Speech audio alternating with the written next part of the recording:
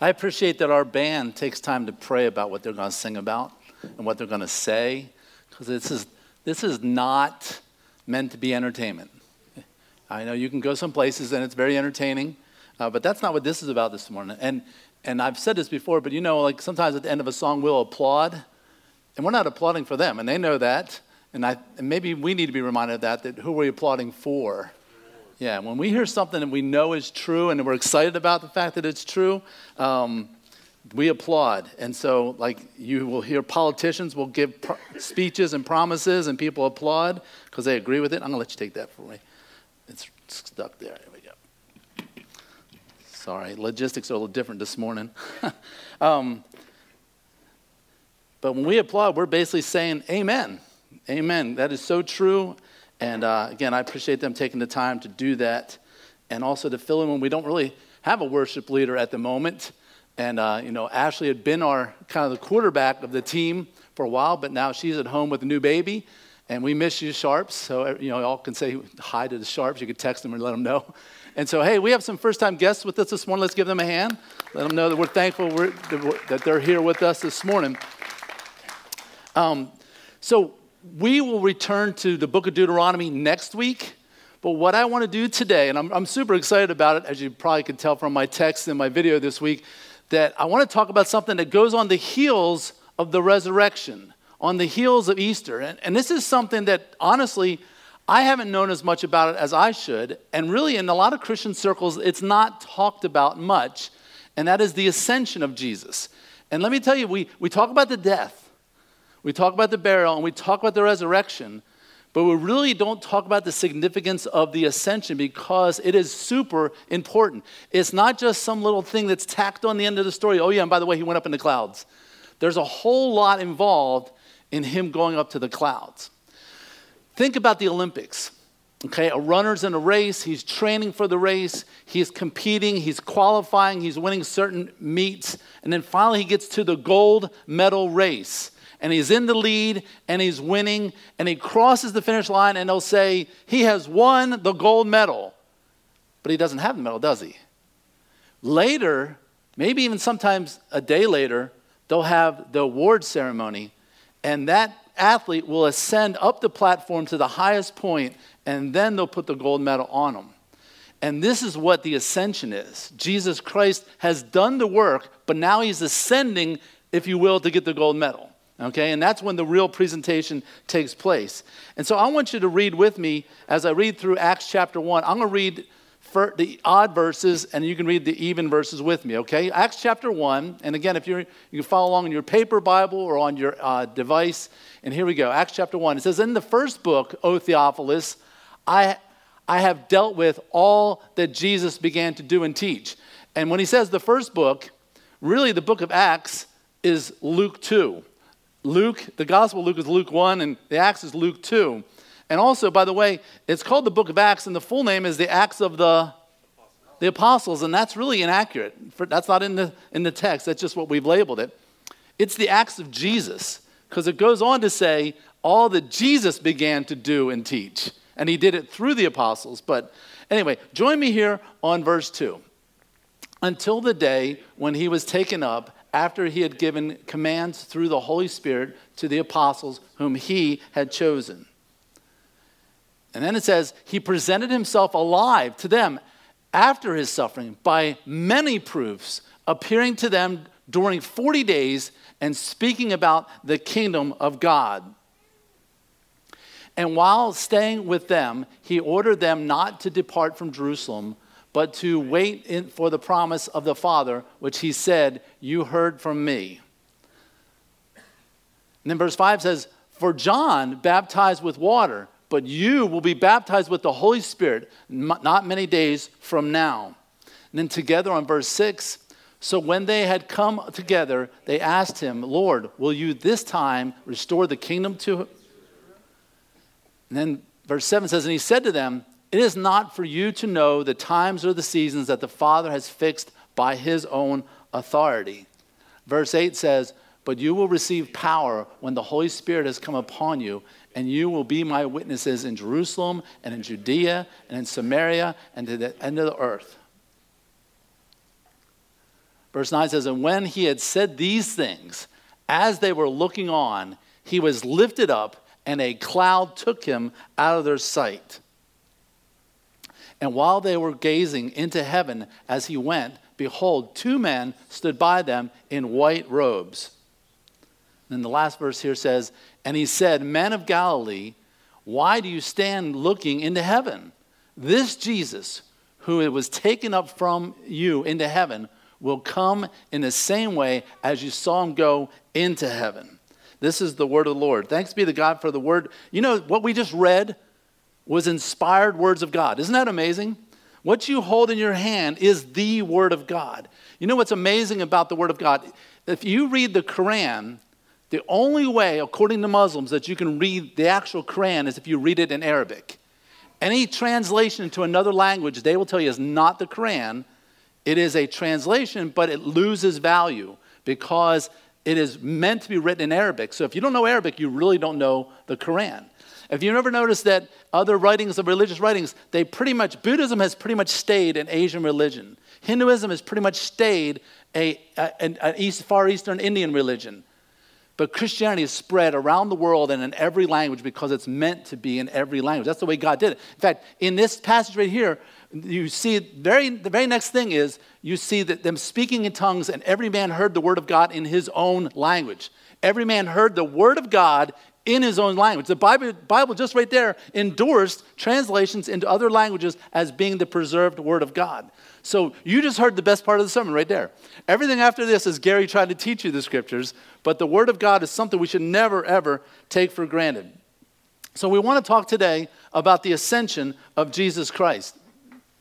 John MacArthur said this about the ascension. He said, the most neglected event in the life of Christ, and yet one of the most important. We should never think of the cross of Christ without thinking about the resurrection, and we should never think of the resurrection without thinking about the ascension. It is super important. What is an ascension? What is an ascension? It's a term that's used to describe kings or queens. When the crown is passed on to them, literally and figuratively, when the authority to be king or queen is passed on to them, they go up steps to a throne, and someone places the crown on their head, saying, this person is officially the king. And so that's what it means for Jesus said. It doesn't just mean that he just went up in a cloud. This means Jesus is reclaiming the kingship over the earth, and he's establishing the kingdom of heaven, which is something he talked about often. So in Acts chapter 1 here, it says in the first book, and I already explained that to you, and then it says, O Theophilus. Now, we don't know exactly who Theophilus is. He's not mentioned anywhere else in the Bible, but what often happened back in biblical times, and even happened throughout Shakespeare, and even the medieval times, plays, symphonies, and books were sponsored by wealthy people.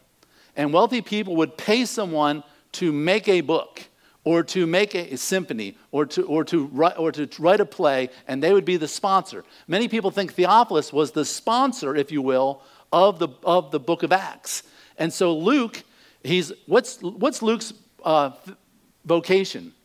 He's a doctor, but he gets some help, and he probably hired some help, which are called scribes, people who are experts at making these manuscripts and writing them neatly, but not just how they wrote them as far as in the calligraphy, but how they wrote them as far as wordsmithing.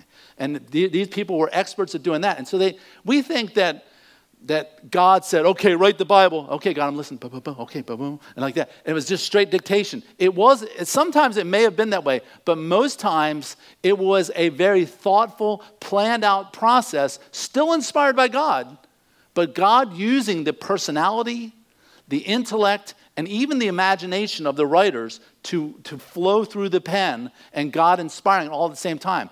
So every scripture you read has two authors. God is the author, and there's a man that's an author, because you will see the style. Paul doesn't all of a sudden lose his style when he writes. Luke doesn't all of a sudden lose his style. That's what's so great about this. God uses you the way you are with the personality you have. You know, what's interesting is the more each person in this room becomes like Christ, we don't become less like ourselves and walk around like little Jesus robots and we're all very homogenous and we all look alike. Whenever you see that, it's like a cult, okay? When everybody looks the same, acts the same, talks the same, dresses the same, that's a cult. But when the body of Christ comes together and is filled with the Spirit of God, the very best of us comes out in the unique way God has made us. And yet we're more like Christ. It's one of those paradoxes that's amazing. And you see that throughout Scripture with the personality of each writer. Just read the Psalms. Man, is David schizophrenic or what? I mean, he's like, God is great. Oh, man, I'm in the depths of the earth, and where is God now? And next thing you know, God, you are my Savior, you are my rock. Next thing you know, God, where are you? I haven't heard from you in a long time, And you just see this kind of up and down, up and down. And I thank God that he lets that personality shine through. And so Theophilus most likely sponsored Luke to write this book. And it could be, some people even theorize, Theophilus' name is Greek, so he's not a Jew, that he's maybe like, hey, is this really true?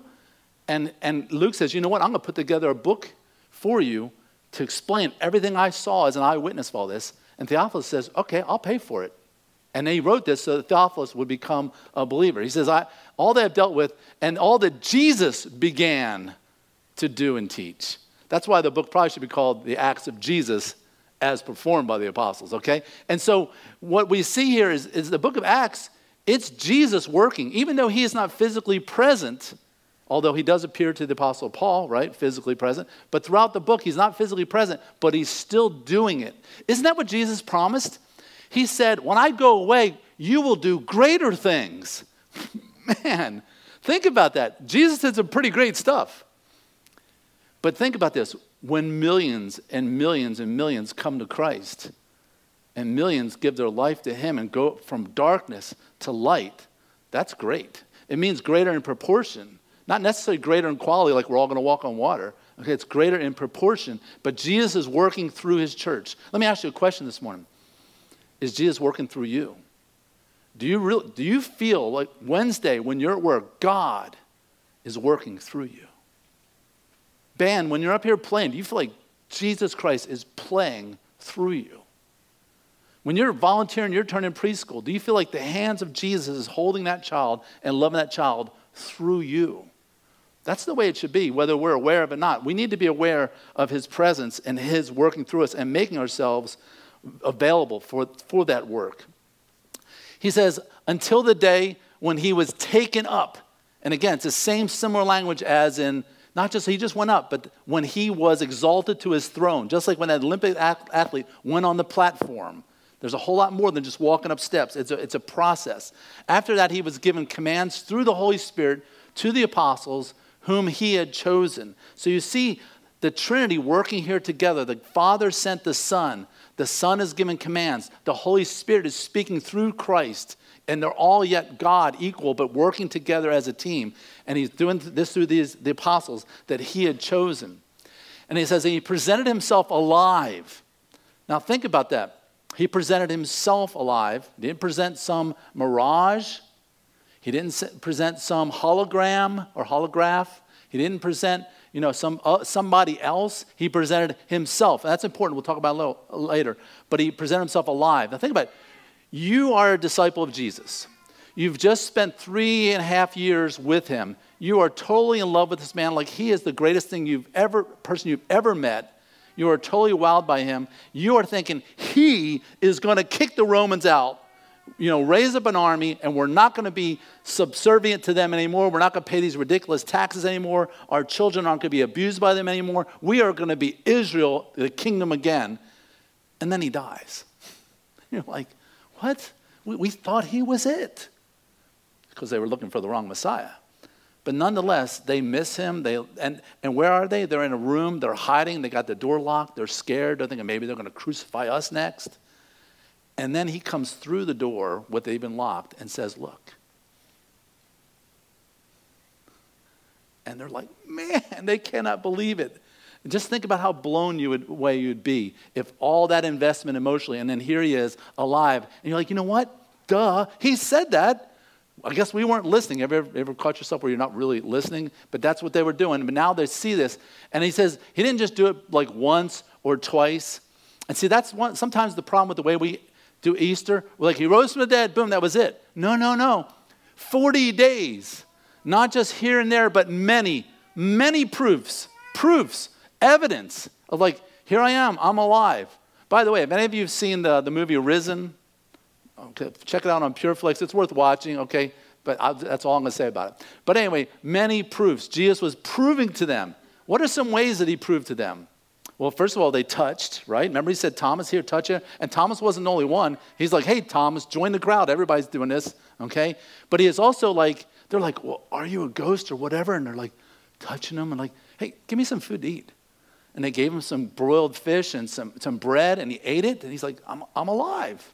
And he was alive in a different way. He's in a glorified body. That's why he's able to go through the walls. And that's why one day he's in Jerusalem, and that afternoon he's in Galilee. It's like no way that he just run that fast. Okay, he's transporting through time. He's doing some incredible things in his new glorified body. And this wasn't just for a day or two or a time or two. This was many proofs over 40 days. 40 days. That for those of you who went to Alvin High School, that's a month and 10 days. That's a long time, okay?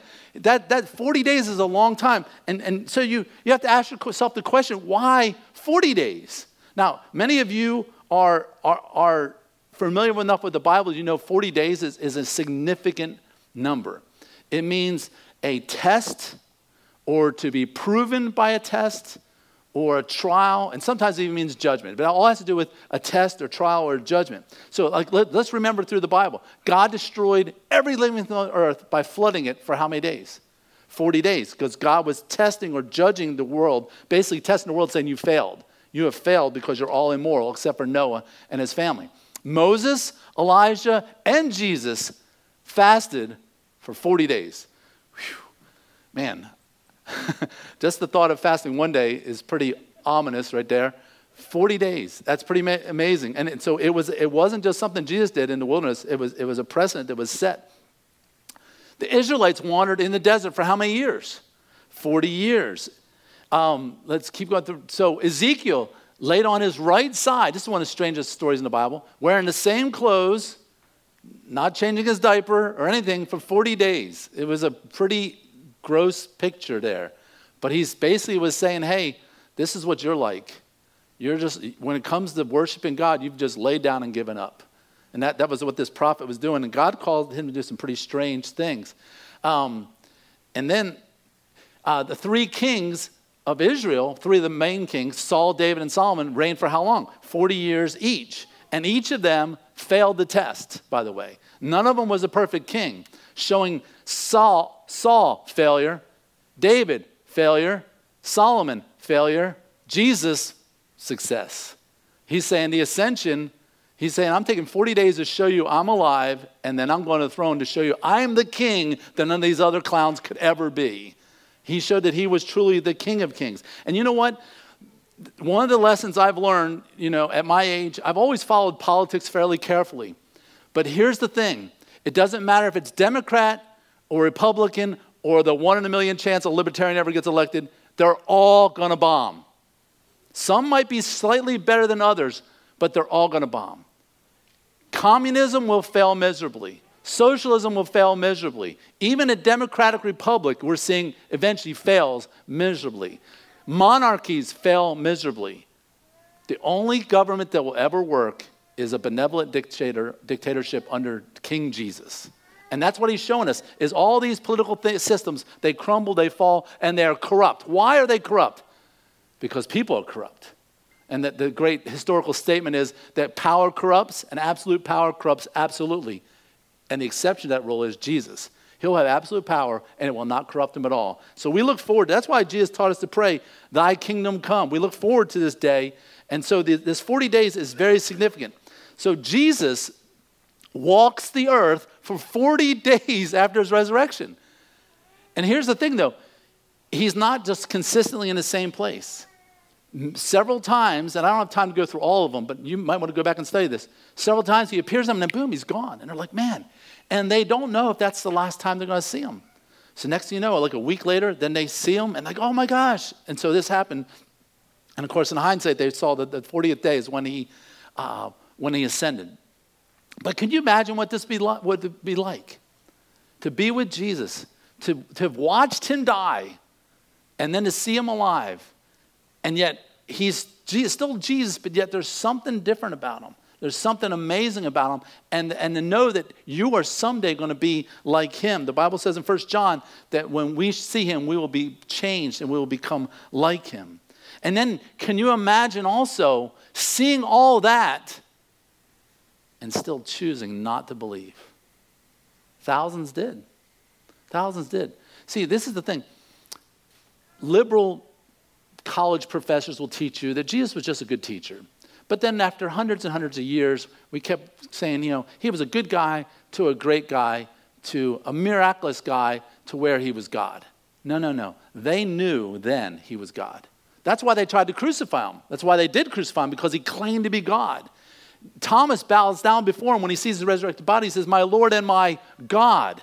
Okay? This was not something that came through time, like John, like some, tales of people, like mythology where it elevated. No, they knew it at the time. That's why it was such a big controversy. And that's why you even see Roman historians recording documents about the riots that happened because of this resurrected Jesus. What would it take to see this guy perform miracles, to heal the blind, to raise the dead, to touch lepers, and to restore sight to the blind, and all these things, then say, I'm going to die, but I'm going to rise again? He does it. He walks around for 40 days, and you're like, I am still not into this Jesus thing.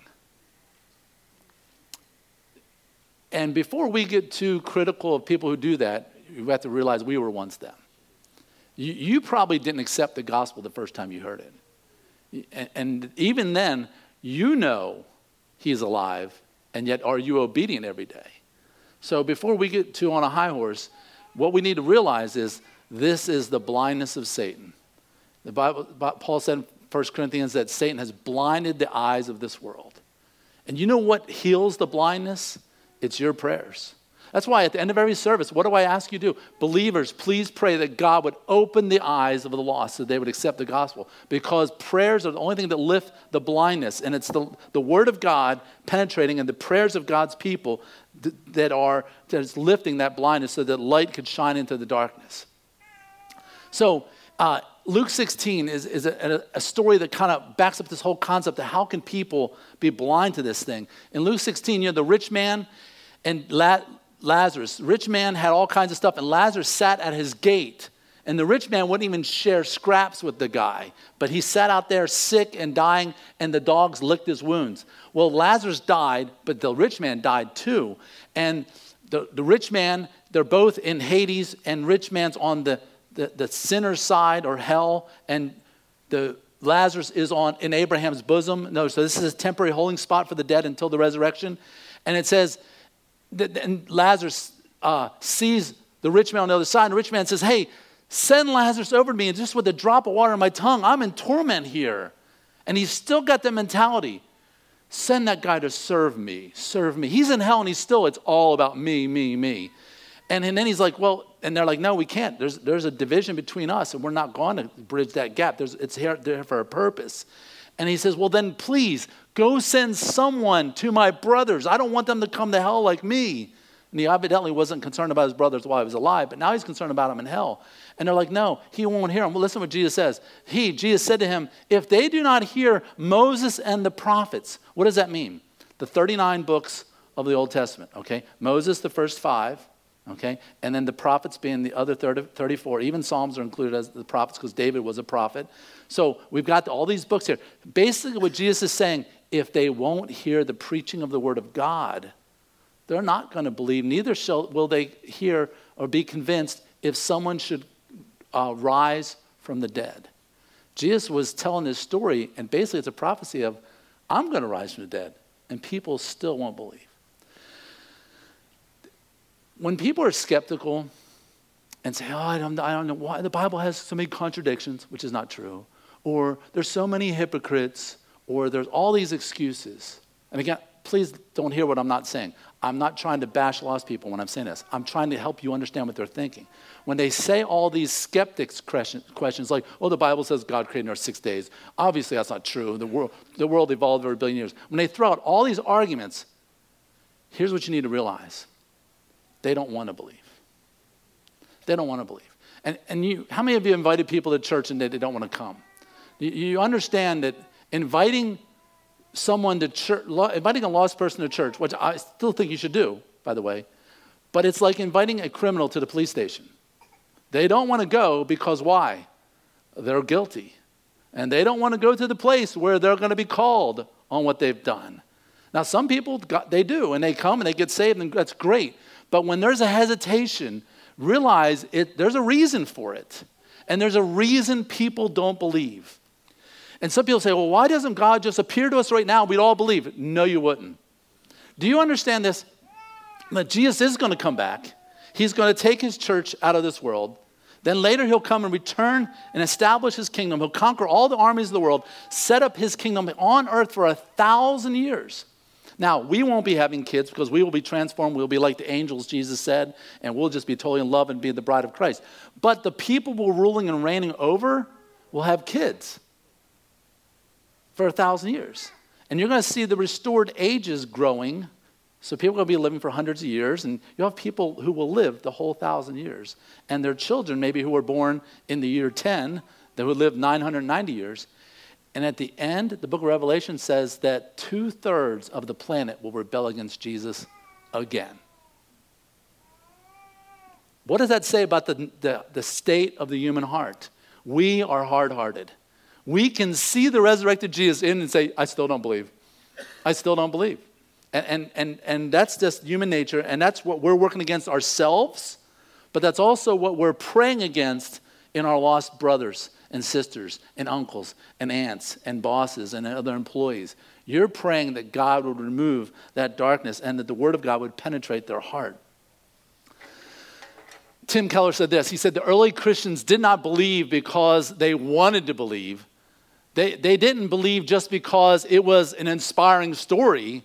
They believed because the evidence was so overwhelming that they were forced to believe in spite of everything that they actually thought. The Christians who got saved, do you realize that they weren't looking for a resurrection right then and there? All Jews thought the resurrection would come at the end of the world. So for a man to resurrect in the middle of history was a shock to the Jews.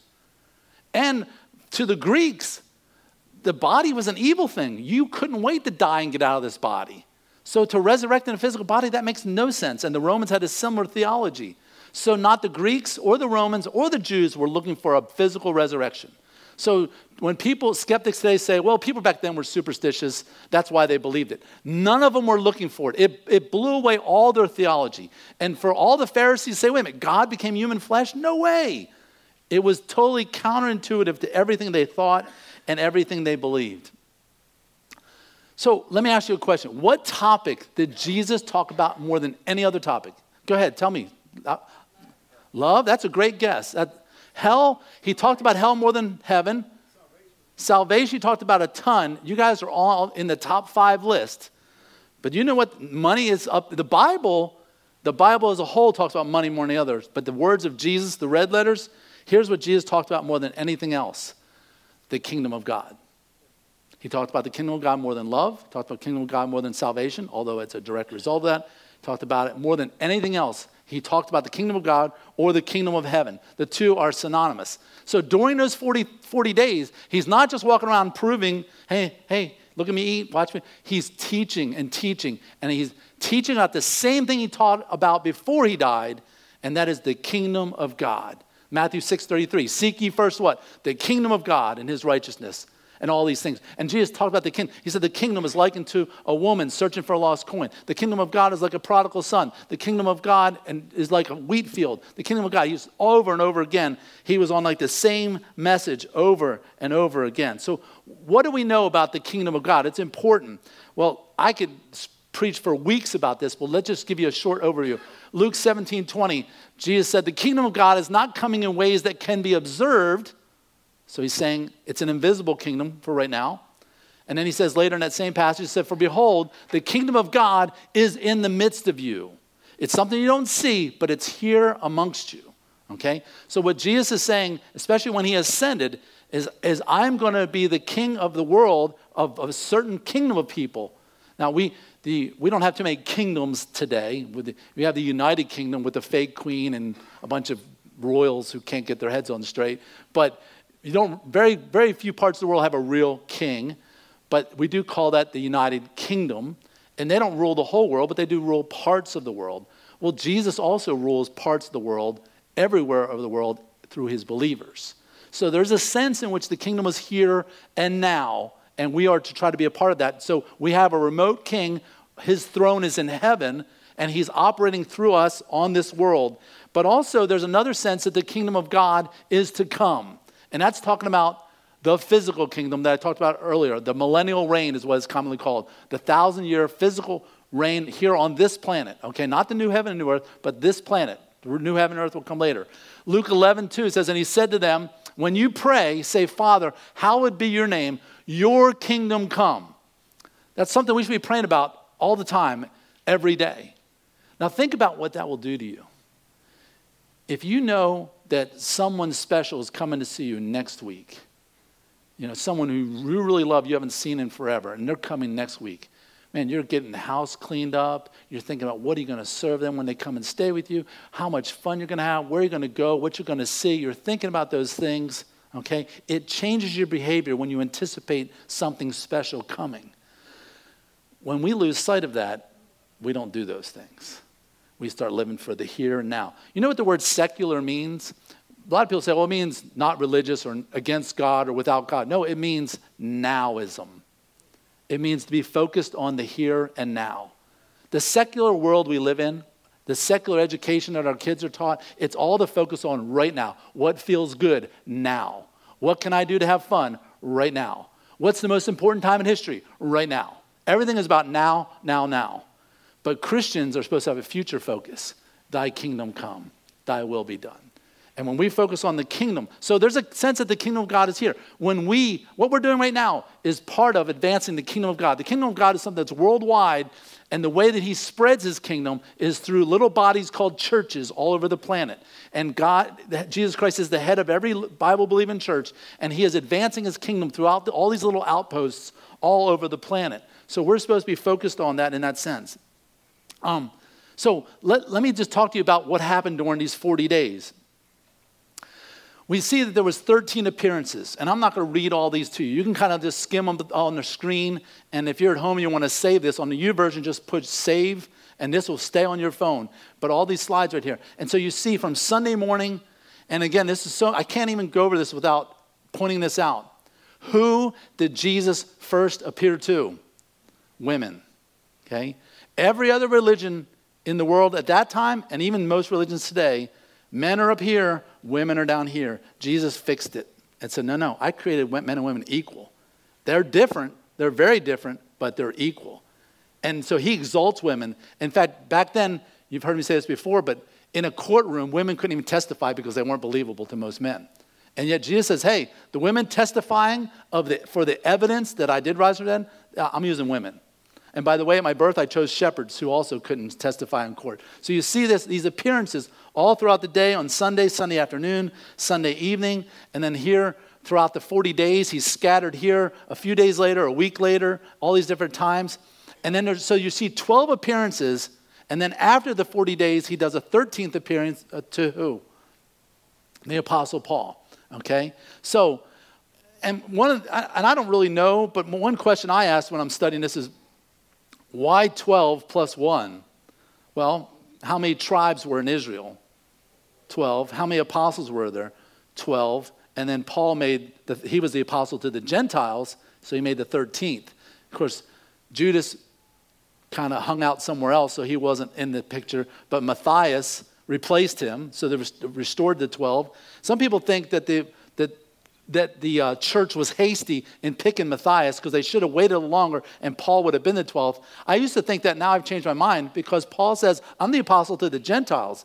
So Matthias was legit because these were the apostles to the 12 tribes. So it makes sense. Here's 12 to 12 tribes. Here's 1 to the rest of the world. Not exactly fair, but that's the way it worked out, and Paul did a pretty phenomenal job. Now there's another place where you can read about the ascension, and that's in Luke 24. So we got the same guy, but in a different book at the end of his previous book.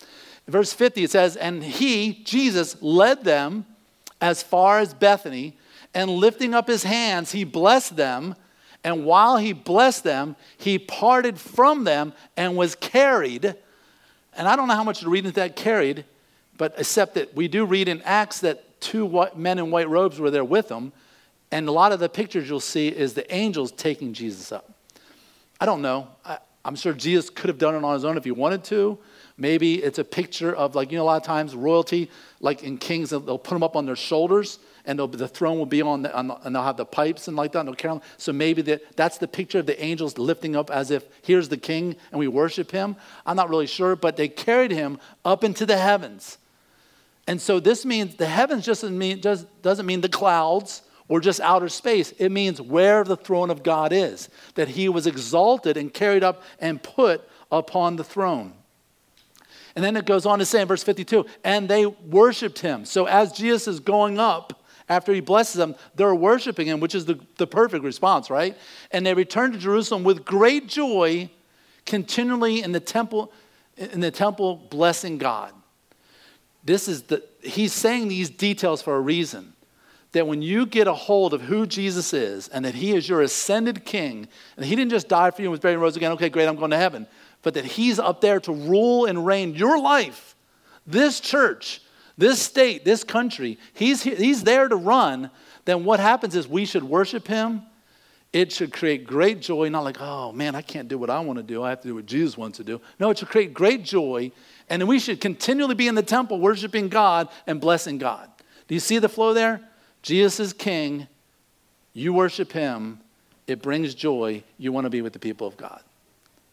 I often kind of shudder on the inside when people say, well, yeah, I'm a Christian or whatever. I just really don't need church. What? Well, first of all, I need church, okay? Say amen if you need church. Yeah, I need church. When I miss, which doesn't happen too often, but if I have to miss, like if we're traveling or whatever, it just doesn't feel the same. I want to be with my church family. But not only do I need the body of Christ, I want the body of Christ. I can't wait for Sundays sometimes. I'm just like so excited. Just can't wait to get here to have the hugs, the kisses, the fist bumps, whatever it may be. But to be amongst the body of Christ, to sing together, to worship Jesus Christ together, that's what it's all about. And this is the flow. And so if you don't really want to be in the temple blessing God continually, it's because you probably don't realize where Jesus is. That he's ascended to the throne, not just the throne of the universe, but the throne of your heart and your life. So here's what the ascension accomplished, okay? I'm going to just rattle these off. These are 7 theological things, actually 8 theological things we're just going to go through quickly here.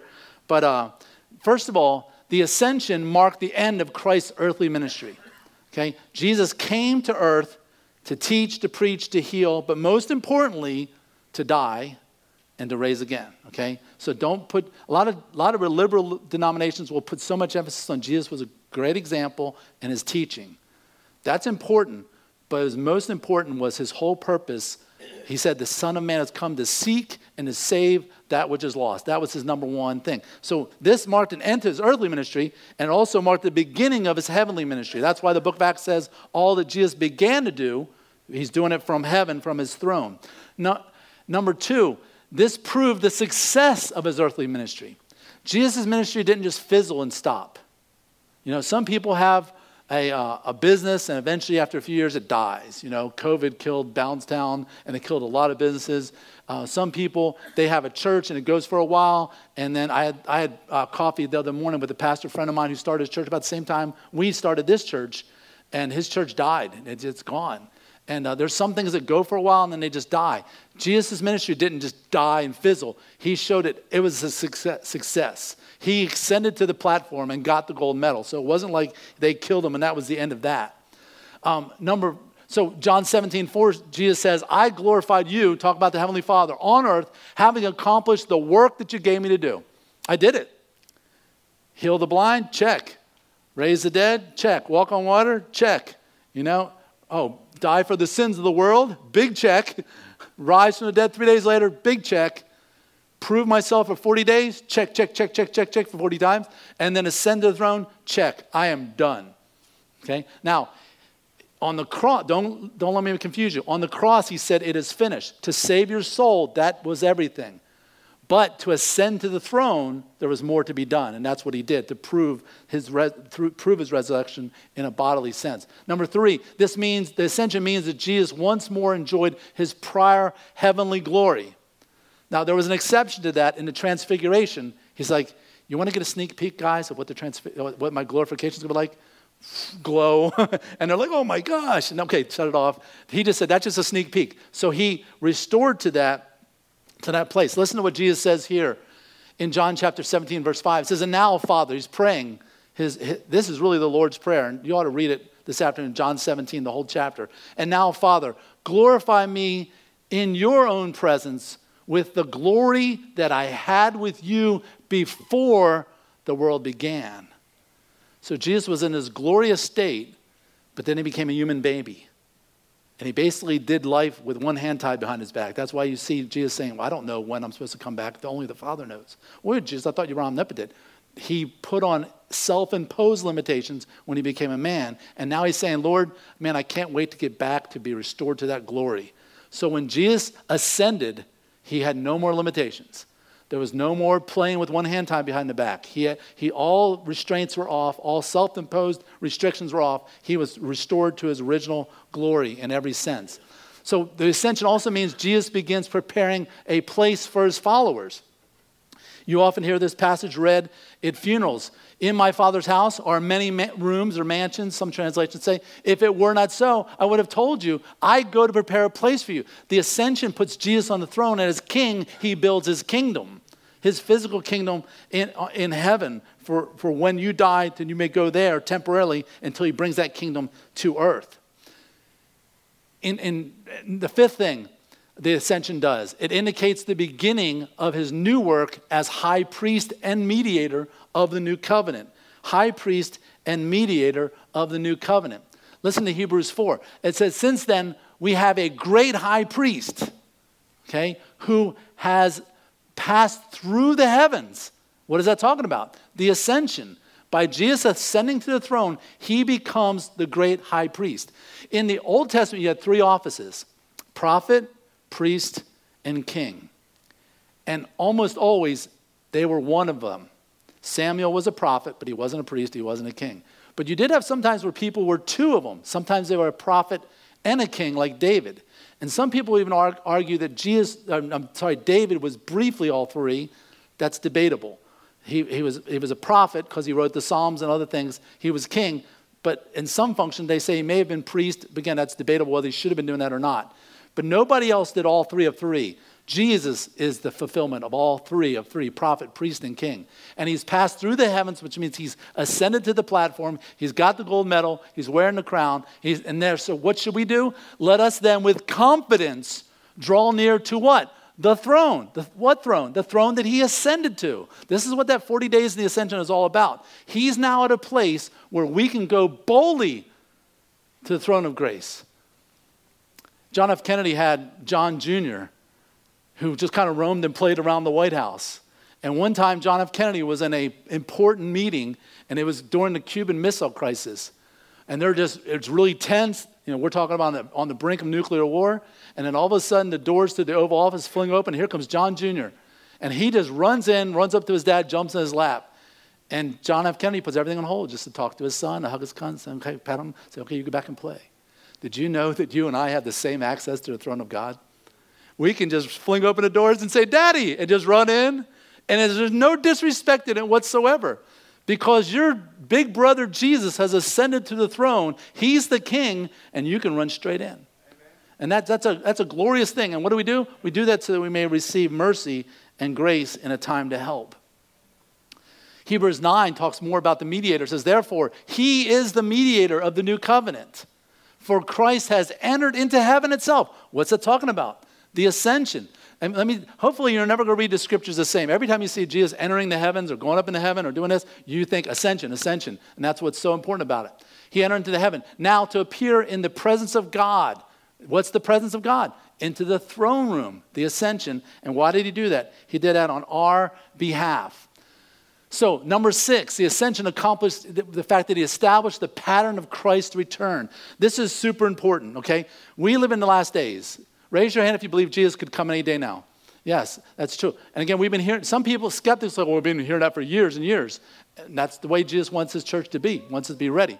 But we see even more things now that make us realize it's closer than ever before. But this is so important, especially if you're younger. And maybe if you're here today and you're not sure if you want to be a Christian or not, maybe you're still thinking about it, let me tell you, get your ears up. This is super important. The pattern for Christ's return. It says, and men of Galilee, why do you stand looking into heaven? The angels are, he just told you, go into all the world and preach the gospel. And they're like, wow, what, did you see that? And he's like, what? Why are you guys still standing here? Are you still here? Are you still here? This Jesus, okay? When Jesus comes again, it will be the same Jesus. A few months ago, Charles and I were having discipleship time at Panera Bread, and this young lady comes up to us, and she has some things she wants to sell to support her mission work. So we started asking about her mission work, and long story short, she's part of the Unification Church, also known as the Moonies, which is one of the world's largest cults. And the Reverend Sung Young Moon says that Christ has returned and he's it. You're not Jewish, you're Korean. That's why the Bible says this Jesus, this Jewish Jesus, with scars in his hands, a great macho beard, real buff because he was a carpenter with no power tools, okay? That same Jesus will return.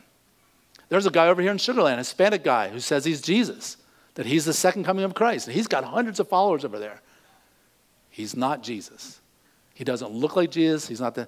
That's why the Bible is so clear. This same Jesus. So in your lifetime, if the world falls apart and there's a one world government and we're having World War III and all this stuff, and someone steps up and says, I am the second coming of Christ, if they're not the Jesus of the Bible, you know they're the Antichrist, okay? Just letting you know, be prepared. Hopefully you won't be here, but just in case you are. It says he's taken up from you into heaven, will come in the same way. How did he leave? Glorified body, physical body, in the clouds. So what does the Bible say? He'll return in the clouds. Physically, it won't. See, the Jehovah's Witnesses, they predicted Jesus is coming this year. He didn't come. Oh, no, we're wrong. Okay, we got it right this time. He's coming this year. He didn't come. We misunderstood that verse, and now he's coming this year. And then he didn't come again. I think this is back to 1918. And then they finally said, you know what? He came. We just can't see him. And that's why you know that they're a false cult right there, because they keep prophesying prophecies that don't come true. And that goes for so-called Christian people who say, God told me, and then it doesn't come true. Oh, like last year, so many prophets said, Trump's going to win. God told me. False prophets. Oh, COVID's over. God told me. I rebuked COVID. False prophets. Don't listen to them, okay? It says he will come in the same way. So Jesus will physically appear in the clouds just like you saw him go into heaven. That's super important. So let's look at this here. How did he go? It was the same Jesus. He went physically in a glorified body, and he went suddenly in the clouds. So how will Jesus return? Same body, same physical body glorified, and it'll be suddenly in the clouds. That's what the Bible, that's what 1 Thessalonians tells us, as well as other passages. Number 7, this marks the beginning of the church carrying out the Great Commission. Jesus ascends to the throne and says, I'm going to be up here in command center. You, my church, go into all the world and share the gospel with every living creature. He says in verse 8 of Acts chapter 1, but you will receive power. Man, thank God for the power. You know, we couldn't spread the gospel. We have a hard time spreading the gospel like it is. But you have the power of the Holy Spirit to help you. Realize this, you don't get people saved. The Holy Spirit does. You're just the mouthpiece. You tell them how much Jesus loves them, how much your life has changed, how he died for their sins and yours. He was buried, and on the third day he rose again. You share that good news. Let the Holy Spirit do its job. It's not your job to get them saved. It's your job to tell. And it says the Holy Spirit has come upon you, and you will be my witnesses. Witnesses to what? To the resurrection. Witnesses to 40 days that he walked the earth. And we can be his witnesses too. We weren't physically there, but we've got historical documentation that says it happened. And that I almost want to get off on your bone question, but I'm not going to. All right. Anyway, it says in where? Jerusalem, right there where the center of it is. Judea, around the suburbs there. But Samaria, a different ethnic group of people. You know, it's so amazing. The Jews were all like, I don't know if we're not really sure. They took it to the Samaritans and the church exploded. And it was amazing. And then to the ends of the earth. That's why Revolution Church, we're trying to reach this community. We're even trying to reach the pagans in Santa Fe. We're even trying to spread the gospel everywhere else. And that's why we support mission work. We got missionaries in Ghana and in Belgium and in Scotland now and in different places of the world, because our job, even if we can't go physically, is to send money for those who can to spread the gospel around the world. So real quick, that's all the theological part of the ascension. But how does this change your life? How does this help you tomorrow morning? Let's talk about 3 ways quickly that the ascension benefits you. First of all, the ascension means Jesus becomes very personal. Now that's counterintuitive. You're like, wait a minute, if he goes away, how's that more personal? It seems like it'd be more personal if he stayed here. Let me show you why. In John chapter 20, verse 7, Jesus said to Mary at the tomb after he said, do not cling to me. You know, some old translations say, do not touch me. It's not touch. Mary wasn't going, oh, are you real? She was like, Jesus, oh my gosh, I can't believe you're back. And she was like, he's like, Mary, you're squeezing my ribs here. You know, he's like, don't cling to me, don't hold on to me. In other words, he's basically saying, Mary, right now, you can hug me for a short while, but if I go to my throne, I can live in your heart forever. See, if Jesus was here on earth, he could just be with people here and there from time to time. But now being on ascended to the throne, he can be in every one of your hearts everywhere, whether you live in Taiwan or Iceland or South Africa or Belize. Wherever you are, Jesus is right there with you because he's in your heart, because he's ascended to the throne. He says, for I have not yet ascended. You see that there? To the Father. But go to my brothers and say to them, I am ascending to my Father and your Father, and to my God and your God. You see what's happening? He says, if I ascend, guess what? I'm not the only one that calls him Heavenly Father now. You get to call him. I'm not the only one that says, I'm part of the Trinity. You are now connected. You're not part of the Trinity, okay? But you're now connected to God in a more distinct and deeper way than ever before, because I'm ascending to the throne. In John 14:16, he says, and I will ask the Father, and he will give you another helper. This word helper, it's so hard to translate, because whenever you read a word that is so different, so many different translations, it's because in Greek it just means all of this. In English, we're just trying to find one word that means, it could say lawyer, it could say advocate, it could say comforter, it could say helper. It's like all that wrapped up in one. Imagine if you have a lawyer who's like the best lawyer, like he's the Johnny Cochran of law, but he's also your best friend, and he's the best therapist and the best Bible teacher all rolled into one. That's the Holy Spirit of God, okay? So he says he will be with you how long? Forever. You see, in the Old Testament, you see the Spirit of God came upon Samson, and he killed the Philistines, and then the Holy Spirit left him. Then you see the Holy Spirit came upon Saul, and he did something, but then Saul had a wicked spirit, and the Holy Spirit left him. The Holy Spirit in the Old Testament was like here and there, like this, on you, off you, on you, off you. But in the New Testament, because Jesus is ascended to the throne, the Holy Spirit is not just on you, he's in you. He's not just something that anoints you on the outside, it's something that fills you on the inside. It's amazing. And he says, and he will be, even the Spirit, just in case you didn't know who the helper was, the Spirit of truth, you know him. Now think about that. Mormons and Jehovah's Witnesses say that the Holy Spirit is not a person, it's a force. And it's the whole, like, the force be with you. Why does the Jesus over and over again refer to the Holy Spirit as a person? He, him. Why does it say he can be grieved? Why does it say the Holy Spirit can be lied to? If it's a force, it's truly a person.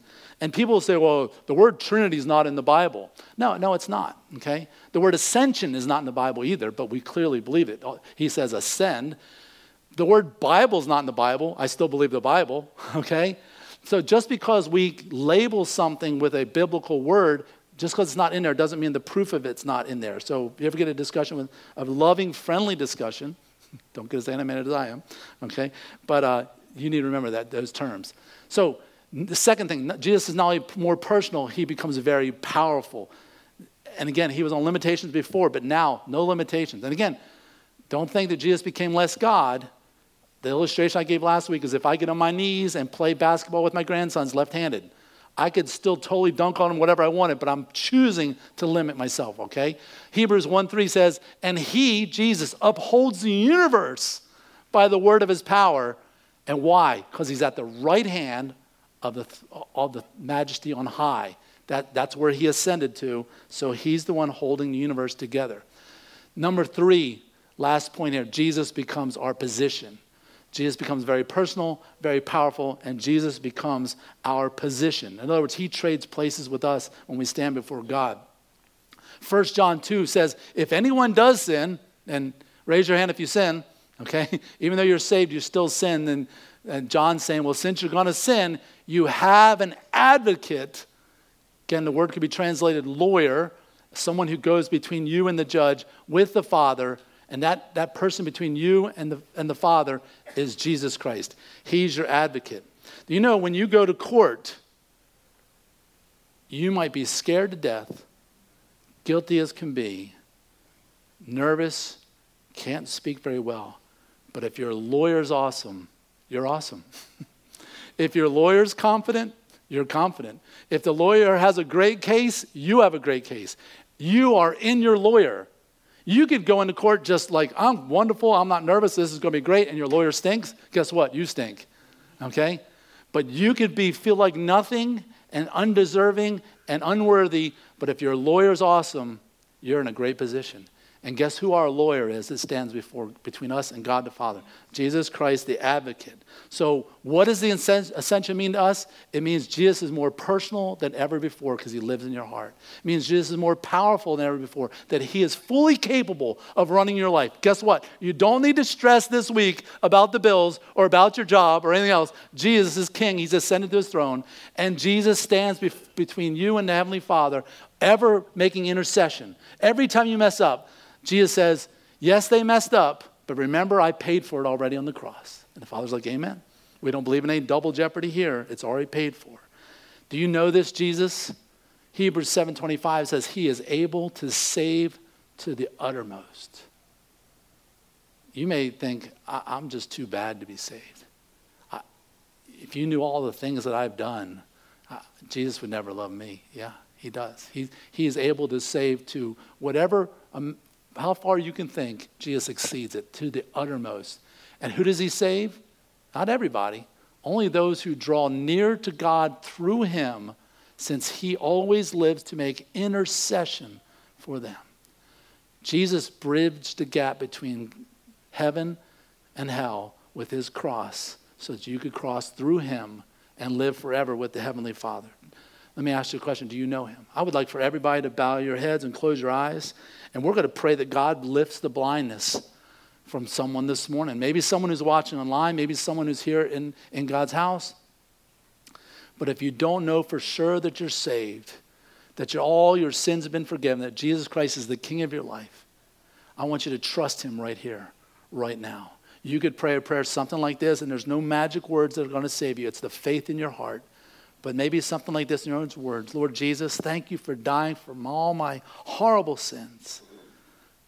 I thank you that you took all that guilt away and you buried it in a tomb.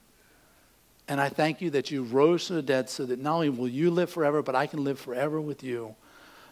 I trust you to forgive all my sins. I make you the Lord, the King of my life on your ascended throne.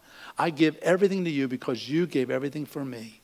Become the Lord and Savior of my life. In your name I pray. Amen.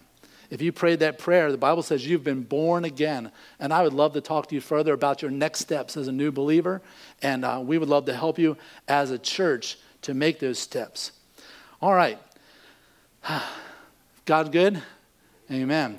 So last week I misspoke and said Chauncey would be here this week. I meant this. I'm thinking a week ahead. It'll be next Sunday that Chauncey Doles will be here. We are interviewing him to be our summer intern, and if that goes well, then possibly our full-time worship leader. So he's arriving this Wednesday. I'm going to pick him up at the airport. Here's where I need your help. If you'd be willing to take him to dinner or lunch, one meal, let me know. Please text me. You can do it right now and say, we'll do, just tell me a day and a time. The Avalas have graciously opened their home for him to stay with them. Give them a hand. We appreciate them. But we need housing. And you say, Gary, man, I'd love to take him out to dinner, but we can't. But hey, here's a Chick-fil-A gift card. I'll make sure I pass half of it on him. Okay, and then, so if you can help with transportation, I'll be his transportation most of the time, but there might be a time that I can't. And if you say, hey, if Chauncey ever needs a ride somewhere, let me know, because he's not bringing his own car, and he's not renting a car, so we're just going to be his Ubers, okay? All right, here, in just a moment, we're going to have question and answer session. So if you have any questions about this message, or about the Bible in general, or anything about life, just text it right now, and I'll be glad to read it. And if you want it to be anonymous, we can. If this is your first time, we want to give you a T-shirt. Melinda's back there at the guest table, and she's got lots of T-shirts. So just fill out one of those Connect cards. They have those at the table as well. And if you'd like to have one of these awesome T-shirts, you can buy one for a donation of $10. I also want to do something new. And my goal in the next 2 to 3 weeks is to have a phone conversation with every single one of you, okay? And so if just text me a couple of times that are good, like, maybe here my lunch break is on, or at noon, let's talk then, or I could talk after 7 p.m. in the evening. Just text me some times at work, and I'll try to make that work. So I sent this out the other day, and I got one reply. It was Tammy. So yeah. So that night, I prayed with Tammy. We had a good 10-minute conversation, and I hung up on her. All right, so schedule that time. Text me right there, because COVID, I feel like it's kind of, some of you I see all the time. Some of you I see like too much. But some of you I don't get to see. I'm kidding. Some of you I don't see often enough, and it's just like I see on Sunday morning, or I don't get to see you all because of COVID. I mean, there's people who have not been at church in like 13 months now. And it's like, gosh, this is too long. So please, I'd love to have a phone conversation with you. Again, I want to remind you of our missionaries that are part of our association in Chile.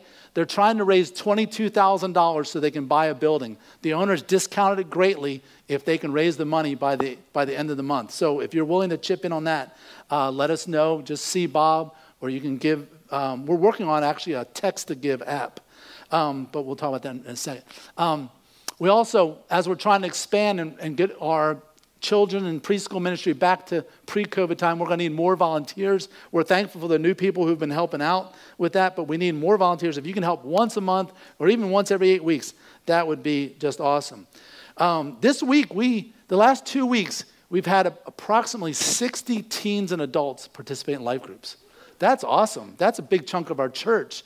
So we want to get that number up to 80%. So if you haven't joined the life group yet, there's several that are meeting. The Wednesday night one, there's 2 on Thursday nights, and they're in all different areas. And also, we'd love to start a new life group. Just about every day, 4 or 5 times a week, I send out text updates, just reminders about life group, prayer requests, and different things like that. If you want to receive those, there's the information right there. Or again, you could text it to my cell phone number here and just say, add me to the list. All right, let's do question and answer time. And then at the end, Nathan, we're going to sing a song, right? Where's Nathan? Okay, good. All right. Here's one. Hebrews 13:2 says, do not neglect to show hospitality to strangers, for thereby some have entertained angels unawares. Why is the word unawares used? Seems like poor English. I'm trying to think of a better word. It just means they are not aware. So they could have said not aware, but to be true, and this is not like King James, but it's also ESV, to be true to the Greek, they didn't want to put 2 words if they can make it one. So that's what, instead of saying not aware, they said unaware. That's my best understanding of it. But that's a cool thing to think that you may pull over and help someone with a flat tire and then go on down the road, and you may have just helped an angel. I believe that really does happen. My best friend growing up, Lacey Estel Holly III, it was a guy, great family name there. He was in a car with a friend, and they were going over the George Washington Memorial Bridge from Delaware to New Jersey. It's a bridge, okay? On the bridge, it's a long, long bridge. On the bridge, this guy was hitchhiking, and they thought, that's not real safe. So they pulled over, and he hopped in the car, and they were going to give him a ride. And the guy is talking to him, and the guy says to him, you guys know that Jesus is coming again. And they're like, oh, yeah, we're believers. He said, are you ready? And they're like, yeah, we're ready. And when they got to the end of the bridge, they said, he's not in the car. True story, take it or believe it, okay? I don't know. Like I said, I'm not even going to try to comment anymore. So the Bible says that sometimes when you do something nice for somebody, it's God sending an angel in your path. And I don't like to get off on angels too much because some people get off. Anyway, wouldn't the name Theophilus mean God's brother or brother God? I don't know. Did you look that up, Patrick? No, I just looked at the people. Oh, okay, yeah. Theos is God. Philos, it means God lover. Phileo is Brotherly love. Philadelphia is brother. Delphi would be the brother. Phileo is a type of love. So his name literally means lover of God. So Philadelphia, Phileo is the love. Delphi is the brotherhood part. Jimmy Moya sent this to me. This is great. It shows a guy behind bars. It says, people are prisoners of their phones. That's why they are called cell phones. Amen. Some of us need to get off our phones. Okay. And that's why you're always looking for some bars at the top, right?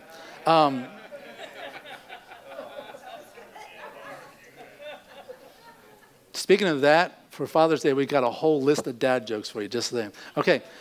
Someone wrote here, I started listening to the God Wrote a Book podcast you recommended a while back, and so far it's excellent. So yeah, if you're interested in that same thing, there's a book called God Wrote a Book, and it explains why we got 66 and not all this other stuff that people claim should be in the Bible. Let me just give you something I learned this past week. This is amazing, and we're great on time, so be patient here. Lubies can wait.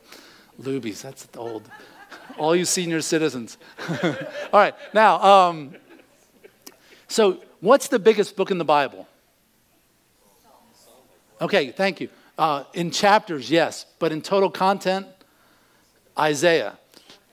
How many chapters? 66. How many books are in the Bible? 66. Watch this. How many books are in the Old Testament? 39.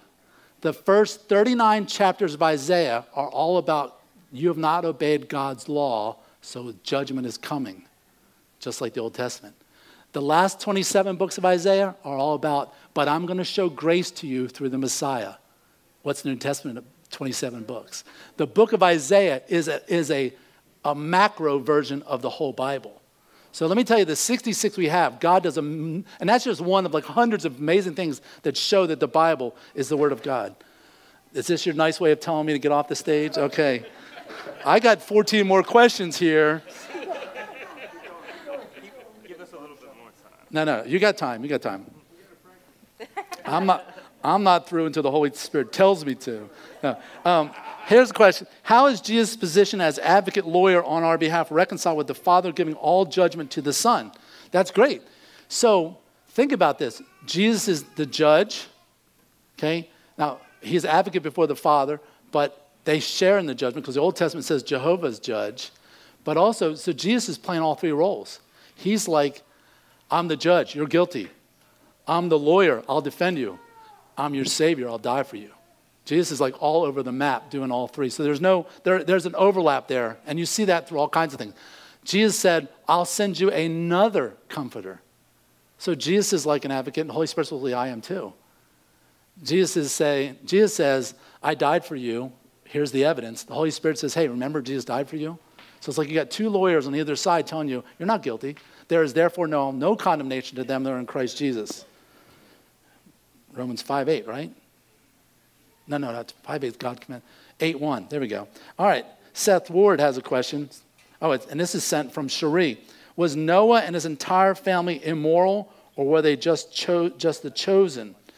If so, then they were perfect just like Jesus. Okay, so several things there. They were not immoral relative speaking to the world. It says Noah was a just man.